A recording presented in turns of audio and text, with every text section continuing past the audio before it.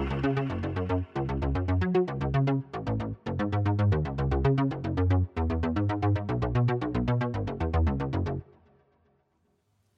right, what's up, everybody? Welcome back to another episode of Wildlife Cake and Cocktails.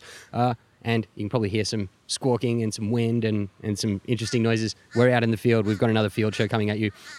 Very interesting show for you guys today. We're out at Berrinba Wetlands Wildlife Sanctuary. Berrinba Wildlife Sanctuary. Berrinba Wildlife Sanctuary. And we're here for the Brisbane Python Project Blitz with Chantel Derez.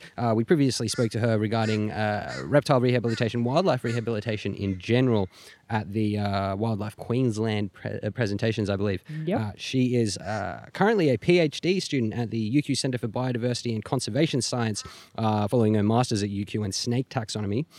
She's got experience in a variety of roles as a venomous snake collections keeper on Sea Shepherd vessels and much, much more. She's also the UQ Herpetological Society's treasurer, a keen herpetologist, wildlife carer, and a member of Reptile Rehab Queensland and of Save the Snakes. Yes, more recently, the Australian advisor for Save the Snakes. The Australian advisor for Save the Snakes. You'll very shortly be able to find a lot of these details up at the Brisbane Python Project website, and that Facebook page will also be going up soon. You can also check her out on Facebook and Twitter at Chantel Derez, and don't forget to check out at UQ Herp as well, and Reptile Rehab Queensland, all on Twitter and Facebook as well. Chili. Yes. How you doing? Good. How are you going? I'm great. I'm just enjoying watching this little crew of very, very keen python hunters set up their camp for tonight. I know, it's exciting, right? Yeah. So this is your first blitz for your PhD project. That's correct, yep. And so last time we were talking a little bit about, I guess, some of the issues with wildlife rehabilitation and conservation, right? Yep. So it can be quite costly. There's over 200 registered wildlife carer organisations in Australia, over 20,000 individual carers, and over 4 million, if we're just talking mammals, over 4 million mammals killed on Australian roads per year, right? Yep, that's correct. So we were talking about some of the, costs and some of the, issues with rehabilitation, but also snake translocation to some extent as well. Yes. Yeah. So is that's kind of become quite a big focus on your PhD, is the issue of snake translocation? Yep. So the main part of my PhD is actually looking at, do translocations work to mitigate conflict of human-wildlife conflict? So what happens is some people may find a snake in their yard, call a snake catcher comes and removes the snake, but the question then becomes, what happens to that snake? It's classed as a successful translocation for the person because the snake is no longer there, but that's where the question now becomes, how does that impact on the snake that's being translocated and other snakes in the area that the snake is getting translocated to? Right. So there's obviously been a few studies done on this, and we spoke a little bit about this before, but just as a quick rundown, so studies that have been done with snakes and translocation, for example, in the US with timber rattlesnakes, showed that they have a 55% increase in mortality rates and much more erratic daily movements. They also found elevated corticosterone, sterone and testosterone in translocated Pacific rattlesnakes, showing that it can be stressful. Western diamondback rattlesnakes had a 3 times higher mortality than residents, and resident hognose snakes, eastern hognose snakes, also survived 3 times longer. In Australia as well, there's been that recent study with duggards done at Curtin University. Yep, with Ashley Wolf. Ashley Wolf, yeah, that's right. That showed that they're snakes that were translocated over 4 kilometres or over 3 kilometres. Yeah, they had a 100% mortality rate. Yep. Right? Not a huge sample size as well. No, it wasn't a huge sample size, but I do have a feeling it was an even smaller distance. Yeah, right. Well, I know that the ones that were translocated less than 200 metres had a 50% mortality rate. Yeah. So still maybe not ideal. Yeah, definitely.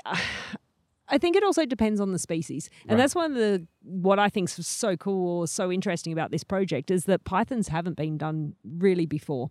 There was one study that was done out in rural South Australia, but they only managed to find 3 pythons. One was classed as the resident and 2 translocated. But because of the area that they were in, such rural areas and along sandstones, scapes along the water, they had a lot of trouble actually finding the snakes to try and radio track and that. And unfortunately, they did have transmitter failure within the first 3 months of one of their snakes. So that brings us down to just 2 snakes then. Not a huge sample size again. It's not, but once again, the translocated male did show more than a 10-fold increase of home range or areas that he was found as compared to the resident, which is very similar in what we're finding in a lot of translocation studies. Right. Even here in Australia, right? Like the tiger snakes in Victoria, I believe, were shown to have home ranges six times the size of the resident snakes. Yeah, and their home range, that bigger home range actually took them outside the park that they'd been translocated to. Right. So that means that they were then crossing roads, going into people's yards. And coming back into those suburban environments that they've been moved out of anyway. Exactly. And so that's partly what got me thinking for my project. So even though we're looking at what happens to the translocated pythons, for me, one of the key questions that I'm posing is, when we're moving these urban snakes, we're taking them out of people's backyards. And I do know a lot of snake catchers are trying to find nice green habitat, that's sometimes if it's got water, but it's got trees, it's all this nice area that we think in our minds that's where they want to go. Right. But they've come out with, that area is quite different to the housing areas they've come out from. Right. So when they do get put into these green or bush areas, are they just coming straight out of that and going straight back into suburbia? Yeah, it is a fantastically interesting question. Like, we build most of our human environments, our housing in areas that are usually kind of open woodland. Yep. Right? And some of the mountainy, rainforesty stuff that we have next to us might not be suitable for some of those open woodland animals that we have still living in and around those urban areas. Yeah, exactly. And so for me, part of the study is there's now a current trend coming out about urban adapted animals. And that's what I want to know. Are pythons that we get here in Brisbane, because we get quite a large number of pythons, are they actually adapting to urban areas? And so we're actually doing detriment, putting them back into bushland. Right. That's interesting. Obviously, we want all of our translocations to be useful and successful. So finding out whether or not these animals will even survive that. Oh, looks like we may have a bit of storm action coming. Hopefully. Brings out the frogs, which will bring out, hopefully, some snakes. Yeah, a little bit of rain. Not necessarily pythons, but, So we're looking for a little bit of everything else tonight as well. Well, we've got to throw something in to keep everyone interested and want to come back again. Yeah. If they get sick of carpet pythons. Yeah, that's for sure. Oh, look, let's bring it back to pythons for a minute. I know that they can have a fairly sizable home range from a lot of the movement studies that they've done. I know that there's not a lot of work that has been done on them, but I think somewhere around 20 hectares would probably be a decent average. Again, there was a huge amount of variation in that study. Well, that was the problem that 20 hectares actually was changed because of that one male that had the huge area home range, and he was actually a translocated male. Right. So majority of the others was only about 11. Okay. Resident pythons. But once again, that was actually a semi-rural study, so it wasn't in an urban area. Yeah, okay. And for an animal to be classed as urban adapted, it has a smaller home range, can also have increased aggression, but also higher numbers. Right, higher densities. Well, yeah, so higher density. Yeah, so, right. And that's what I suspect we kind of have here in Brisbane, that we've got higher numbers that have a smaller home range. Just because, we seem to encounter pythons quite regularly through snake catchers or people calling. Yeah, right. And they are pretty much ubiquitous. So, it would be good to know that, translocations are, whether or not they're successful or detrimental. There's been so many other animals where it hasn't really been shown to be super useful, right? Like brush-tailed possums has been an issue. I've got some notes here as well on white-tailed deer in Illinois with massive mortality rates. And obviously there's been plenty of failures to limit human-wildlife conflicts with things like saltwater crocodiles, grey wolves, and brown bears as well. But I would just like to throw out, when you're talking about the white-tailed deers, one of the problems that they found with one study was that they decided to move the deers into what they classed as better habitat. But because it was better habitat, there was actually more predators, and that's where hunting actually occurred. So unfortunately, a lot of the animals didn't actually survive due to those reasons. Right. So we come back to that question of what is suitable habitat for these animals. Exactly. Okay. So can you tell us a little bit about where we are at the moment? Okay, so we're on a private wildlife sanctuary. A lot of koalas and other animals occur here. So it's roughly 200 acres. Nope, sorry, 200 hectares, 90 acres. We do have a little bit of area here which is classed as human dwellings, and then it's all surrounded by bushland. So for me, that's the great thing, that we can actually try and work out, where do these pythons prefer? Do they prefer hanging out in the bushland areas, or are they spending a lot of time in urban areas? And potentially, what happens? Does the urban ones go visit the bushland, or they just hang out? Yeah, absolutely. And look, obviously this lovely grounds here with all the campsites and a little bit of housing and bathrooms and stuff like that, tucked right in against this really, really natural remnant area. Yep. Kind of perfect habitat. Perfect study site. You Yes. can kind of capture a bit of both of those environments. Is that kind of the idea? That's definitely one of the main parts of the idea. The other parts is that there was a couple of features that I needed to find for my study site. So one of them was an area where snake catchers aren't actually going to be putting snakes on the properties or onto the areas, because, when you're trying to look at residents, how do you guarantee it's a resident? The other thing was definitely my safety. The idea of going out late at night, trying to find snakes or, following radio transmitters. Never know what dodgy people I might run into during the evenings. And the other thing was an area that we knew that snakes occurred on. So there was some areas where I was originally looking for my study site, and I know snake catchers put snakes on there, but whether or not they actually stay there is another big question. And that's where the idea is, hey, urban habitat versus bushland, that sort of came from that as well. Cool. So what's the schedule for tonight then? After our quick little chat, we'll probably go up and have a bit of a feed, and then what? We're definitely I'm going to fuel you all up so you guys are ready to go and can keep going through the night. We're then going to head out into the bushland area. So we're going to have at least two groups going into two different areas. Try and find pythons. With that, we'll hopefully be going to about 11 o'clock at night, 10:30, 11. Then we come back and actually look around the urban areas and just see if we can find any pythons around here. Go to bed, hit the sack, between 12 and 1, get up at 4 o'clock and we look around the urban areas again, and then we go to bushland and hopefully have some breakfast at 7 o'clock in the morning. Awesome. So how many people have shown up here? We've probably got at least close to a dozen, hey? Yeah, so I was going to say, I think we've got 12 here. Hey, excellent. And this is hopefully, I guess, going to be the first of many blitzes, but probably depending on what we find tonight. Is that kind of the case? Yeah, so the aim of the whole project is to get at least 10 resident snakes and put transmitters in them.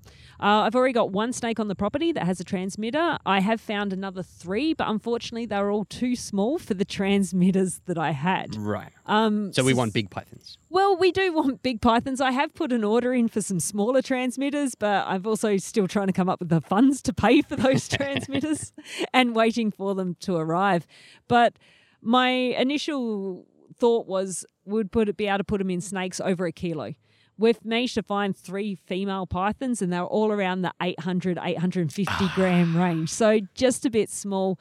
But I did have one python recently where 1.8 kilos, but it was long and skinny. So the transmitters I felt was too big to go into its body cavity. So hence why I'm very excited for the small transmitters when they're going to come. Yeah, definitely make things a lot easier. Which is meant to be next week. Hey. Well, so I guess that means if things go well and we do find plenty, then we'll be back here with some smaller trackers at some point. Definitely. That will be hopefully the plan. Awesome. Well, look, very much looking forward to it. Very much looking forward to finding out the results and seeing how, I guess, common carpet pythons are in that patch of scrub behind us versus the slightly developed patch up here in front of us. Very, very interesting. Looking forward to it. I guess we'll be chatting a little bit later once we're back out on the trail. Sounds good. All right. No worries. All right, guys. Talk soon. All right, here we are out in the field. Chili has just dropped us off, and we are going to be looking for pythons. We have Sandy Dickinson, Scott Iper, and Pat Lazaro here with us. Scott, how are we looking, mate? Not too bad, mate. It's nice and warm. The wind's dropped off now, so hopefully we'll see some critters very soon. What do you reckon the chance we'll get some rain tonight? Not good enough. Not good enough.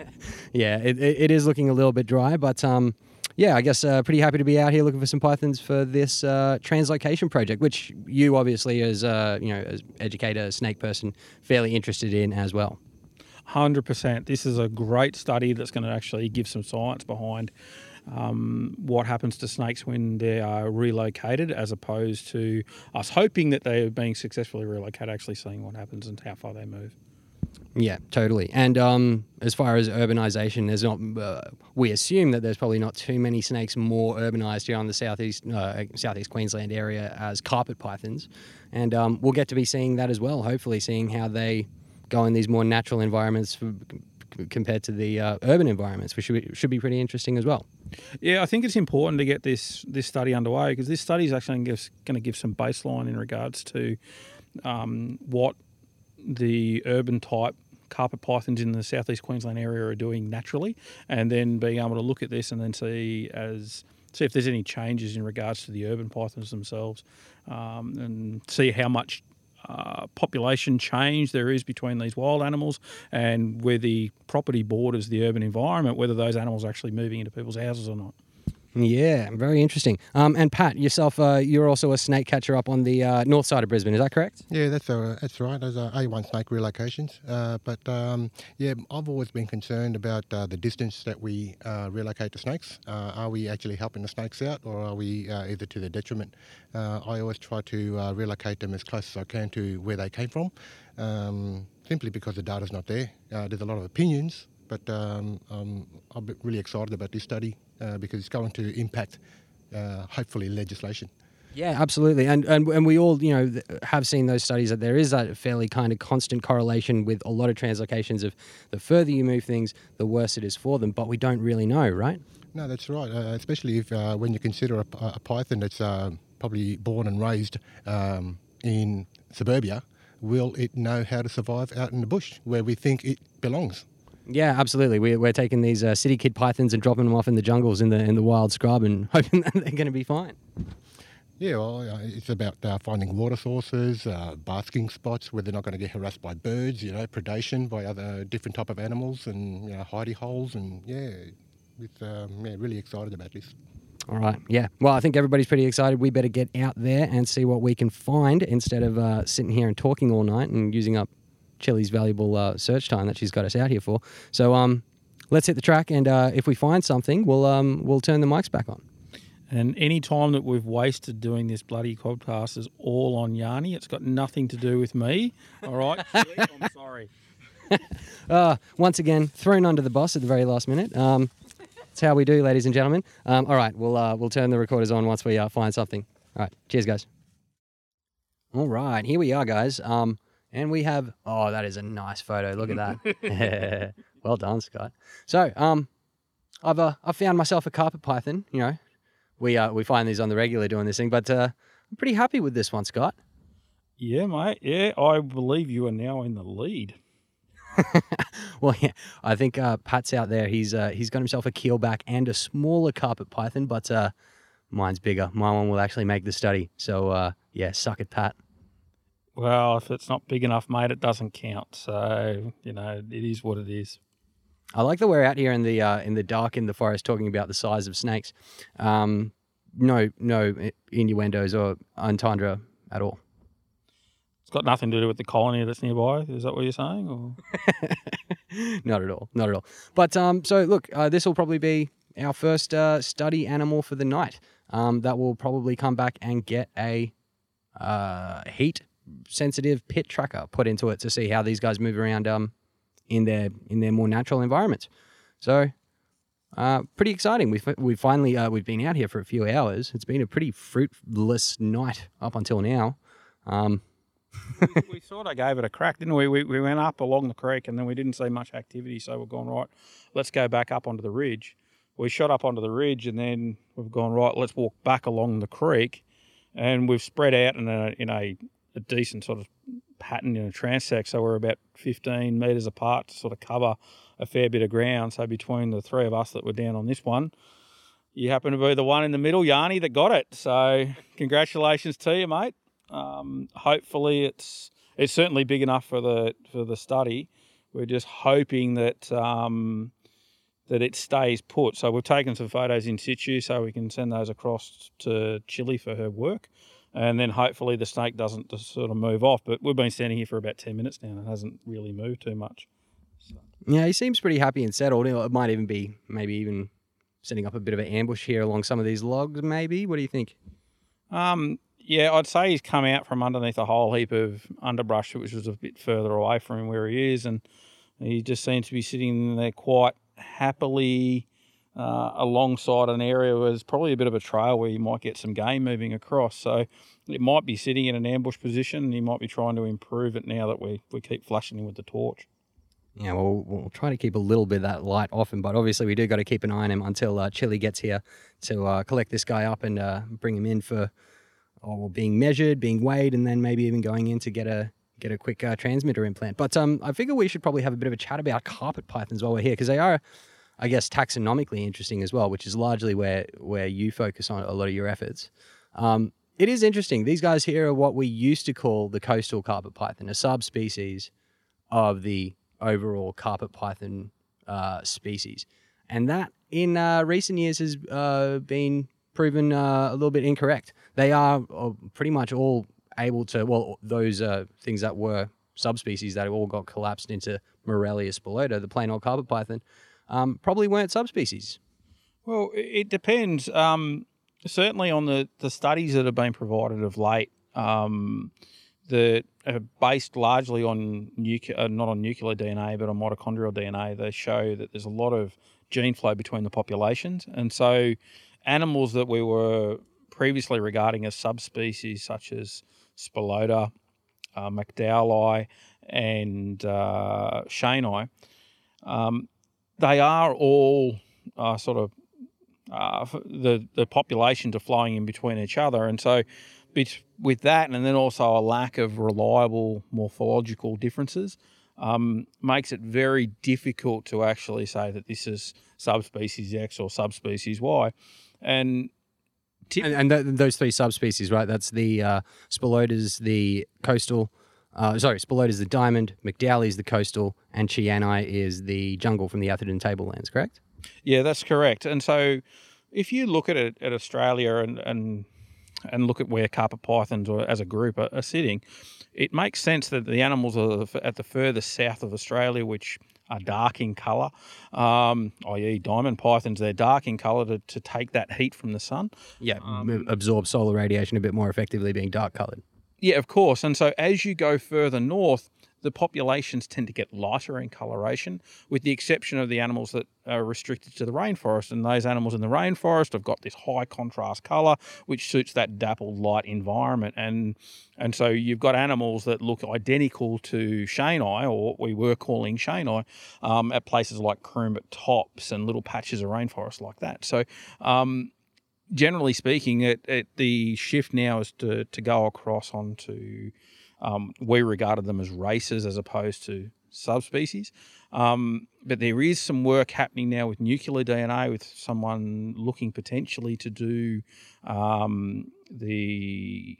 look at the whole genome of carpet pythons, which will probably give a much better understanding and a much better resolution. So while at the moment I'm suggesting that these things are all races, we might see further change moving forward. But I doubt that that all of the subspecies that were previously recognised will remain as being recognised as that. And there's even talk that potentially inland carpets, which are McCarthy, should be better regarded as a full species as opposed to a subspecies. So yeah, there is going to be those things which you consider a subspecies that end up being collapsed back into a single species, and then there is those really, really outlier subspecies like Bredli, like Calfii, and things like that, and Imbricata, obviously, which have been separated out, some of them as their own species already. I found it interesting that you, and I thought it was quite obviously quite a useful solution to use races to define these different kind of morphological phenotypes that are kind of geographically restricted, but definitely share genes. It seems to be something that that is used more in the birding community than it is in the reptile community. Do you have any idea why? Certainly bird people use it, mammal people use it, fish people use it. The reason reptile people use it, don't use it, I'm not really aware. Maybe just convention or history or lack of use? It's probably convention, but I mean, when we sort of thought about using it, we went back and had a look at some dictionaries of herpetology and biological dictionaries, and really the term race works really well for a lot of phenotypic phenotypic types that we sort of call a form. So you can use the term form, or you could use the term race, and race seems to be a little bit more set as opposed to form, which is just a phenotypic variation of a particular species. So, you could quite easily call it a Bell's race in regards to lace monitors as opposed to Bell's form. Likewise with things like blue-tongued skinks, and you've got the northern that some people regard as a subspecies. You've got the Kimberley form, which is an animal that is much more speckled in pattern than the animals, say, from around Darwin. And so it's not something that it's a lot looser sort of a description, and it's a way that we can provide separation without actually changing the taxonomy. All right, I think we're being hollowed up on the radio, so I'll have to hang up here, and we'll meet Chili, and we'll get this python processed into the Brisbane Python Project. Thanks, Scott. Thank you, Yanni. And here we are back at camp. Bit of a fruitless early search, but we got some there in the end. And we're back here with some of the herp crew, getting ready to look around some of the buildings here. We got Chili here as well, and you've got a few animals to process. Yeah, it's been a pretty good night. So we've got one small one, which is unfortunately too small for the study. We've just done a quick measurement, and it's only roughly 350 grams, which is nowhere near the 1 kilo cutoff that we have. But we've also managed to get another bigger male who's coming in roughly 3.4 kilos, so definitely big enough to have a transmitter put in. And we do believe that we've also found his recent shed skin near the site where he was located. Perfect. And that's my one. That's the one I found, isn't it? It is, yes. You can throw it out there. You found the biggest snake of the night. Suck it, Scott. Yeah, that's okay, mate. When you went down the creek line that I told you to go down, so that's all right. It was fantastic guidance, and I thank you for your spiritual advice as always. But we've got a few more things to look for around here now that we're going to be poking around these houses as well, hey? But yeah, look, it's been heaps of fun. Obviously, I think we all hope to really start finding a lot of stuff nice and early. It's like how you go with every herping trip, and like I was saying out there, it is funny because you go to pretty much any patch of scrubland around Brisbane, and you can throw a rock in any random direction and almost hit a carpet python some of the time. Like it'll be pretty close.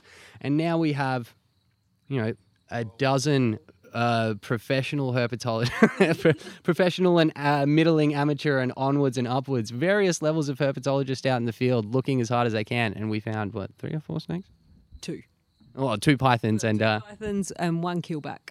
And I think there was a tree snake as well, a small tree snake that Pat found as well. So Pat's got the numbers. Pat's got the keelback, the tree snake, and the small python. But I got the monster. The collective weight of the carpet outranked all 3 of the others anyway, so it doesn't matter. Yeah, and here's me not putting bets down. So, whatever. Another opportunity to earn gone. You guys will just have to come back and try again. Is that like your way of tempting us back? You stoke up a bit of rivalry and then, get everybody back to try to outdo each other? Isn't that the only way? Well, it works for me. I don't know about you, Scott. Oh, look, I'm always up for a bit of rivalry, but at the end of the day, I mean, you can only do what you can do, and if the conditions aren't, the conditions aren't. It is what it is, but we can't blame our tools. We're all out there, and at the end of the day, a couple of carpets were found, which is pretty good considering that they are a fairly cryptic species, despite how common they are. Yeah, I almost expect that we might do better around some of these urban environments, right? Potentially, and that's something that I really do think is going to come out in the study, that there's some here that just prefer urban areas and don't even go across to the bushland. Do you mean in terms of like just individuals or overall like local populations? I think it's going to be both. So for this study site, it's going to be individuals because we have found some over in the bushlands. But I do believe, for myself, that urban carpet pythons prefer urban areas than being put out in bushland. Yeah, it does make sense. You know, how long has there been urbanization on the east coast of Australia? Now, quite some time. So there's plenty of generational time for them to kind of have some selective pressure and then have a bit of adaptive change towards those kind of environmental conditions, right?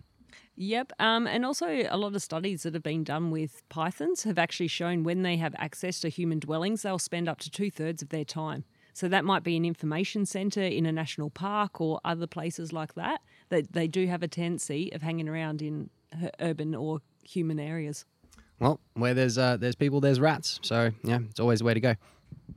The only thing you got to be careful with regards to urbanisation is that if you're searching in an urban environment, it's a lot easier to see more ground more easily. So you do get a selection bias when you're searching in urban environments as opposed to in the bushland where they're designed to be camouflaged. Yeah, that does make sense. You know, a python cruising around on the street underneath street lights with some short grass is going to be a little bit easier to spot than something in kind of the long undergrowth, right? It is, but then it also comes into the characteristics of what makes urban adapted animals, and that's where their density is actually higher and their home ranges are smaller. So in urban areas, you might be expected to come across them more frequently only because they're going to potentially fit into that urbanised category. Interesting. And something that we might not know until we get a better count of those population densities and movement patterns, right? Definitely. Fantastic. Well, so we've got a little bit more searching to do around these houses, and then unfortunately, I'm going home. I'm tired. I need my own bed. But these guys are going to keep on trucking, and they'll get up at 4 a.m. 4 a.m. You guys are starting your morning search, right? It is 4 a.m. The kettle will be put on prior to that. Won't it, Michael? Yes, thank you. Yep. Already getting volunteers in. I like it. But so some of the intrepid python hunters will be here all the way through tomorrow. We're going to pack it in fairly soon because we're lazy. But thanks so much for inviting us. We'll definitely be out for the next one. It's been a whole lot of fun. Scott, any parting words? Any final shots? You did well, Yanni. Oh, thanks, mate. I do appreciate it. All right. Cheers, guys. We will be back shortly with plenty more wildlife cake and cocktails. Check us out on all the platforms out there, on Apple Podcasts, SoundCloud, Podbean, Anchor, all of those things. And you can also find us on Twitter and Facebook and all the other social medias. All right. Plenty more wildlife cake and cocktails coming at you shortly. Thanks, guys. Talk soon. Bye.